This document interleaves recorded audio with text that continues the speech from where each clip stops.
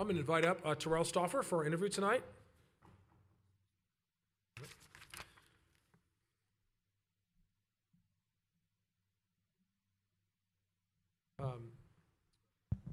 Terrell, it's your birthday tomorrow. How old are you going to be? 22. 22. Yep. 22 is a great year. It is a good year. It's a very good year. Yeah. Kind of like 17, but better. Terrell, why don't you introduce yourself? Tell us where you're from and what brought you to Rock Hill. Okay. Originally from Pennsylvania.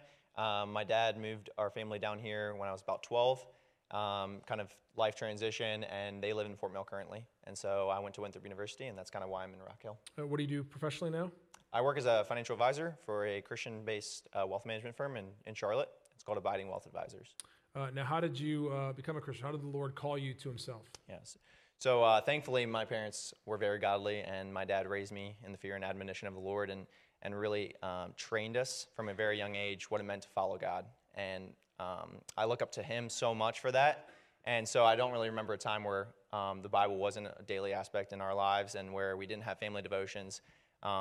And so I would say that, but the first time I really repented and had faith would be when I heard the gospel at Calvary Church, and then talked to my parents later that evening, actually at the same time with my sister, exact same evening in our kitchen at our old house, and just repented and had faith in that moment. That's Amen. when he saved me, and then sanctification since then. Really a big part of my testimony comes in college. Kind of walked away from the faith a little bit my freshman year, and that was with kind of playing soccer at Winthrop and getting pulled into that partying scene, and then a pretty awful relationship that brought down my faith as well. And those two really put a damper on where I was in my walk. However, Nate Mylander actually asked me to come to Park, and just randomly saw him in one of the dorms, and just decided to come. And then after that first Sunday, just kept coming back. And eventually, Whit saw that I was kind of consistent, and we actually, I went to a Bible study. You were teaching, and Whit was there and asked me to go get breakfast. I'm always down for new connections and networking, so that's how I basically looked at it. And from there, I never knew that he was going to disciple me for a whole year. And so for about a year and a half, we met almost weekly, and just really took me under his wing, lived life together as it should be, and studied the book of Ephesians, first of all, and then Matthew. And I would say that's the pivotal point in my walk with Christ, and where I really decided to really take on the discipline aspect of the faith. Well, it's just a note there, beloved, is that notice that he said a simple invite from a friend brought him to church, right? Now, those of you who know Terrell can't think of our body without him, right? He's been a huge blessing to our body, and he got here, and all the blessing that God has used him here because of a simple invite to come to church. Maybe there's someone in your life right now that you can make a simple invite to and bring them into our body and just see what the Lord is going to do. Can I add a note on that as well? Please.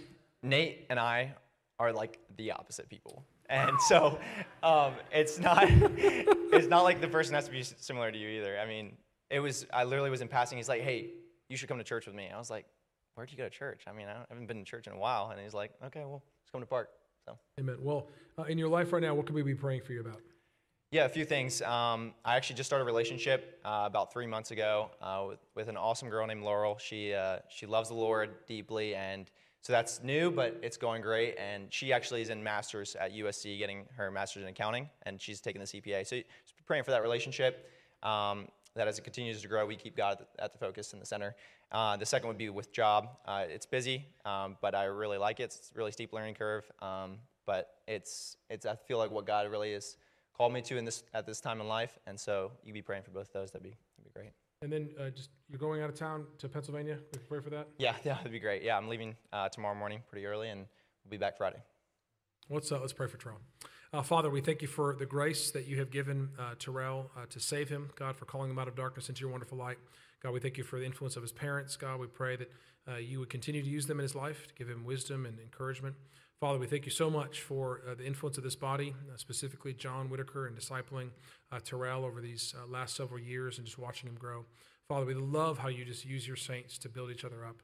Father, we pray now for Terrell and this relationship with Laurel. God, we pray that you would give Terrell wisdom as he thinks about the future. God, we pray your hand would be upon their relationship, that you would keep them to yourself, Lord. We pray specifically for Laurel as she has this big test coming up. We pray, God, you allow her to do well and have her mind sharpened in her studies. We pray you keep Terrell safe and he travels, Lord, and continue to use him in the life of our body to be an encouragement and a source of strength for us. So, Lord, we love you and we thank you so much for Terrell. Have your hand on him, we pray. In Jesus' name, amen.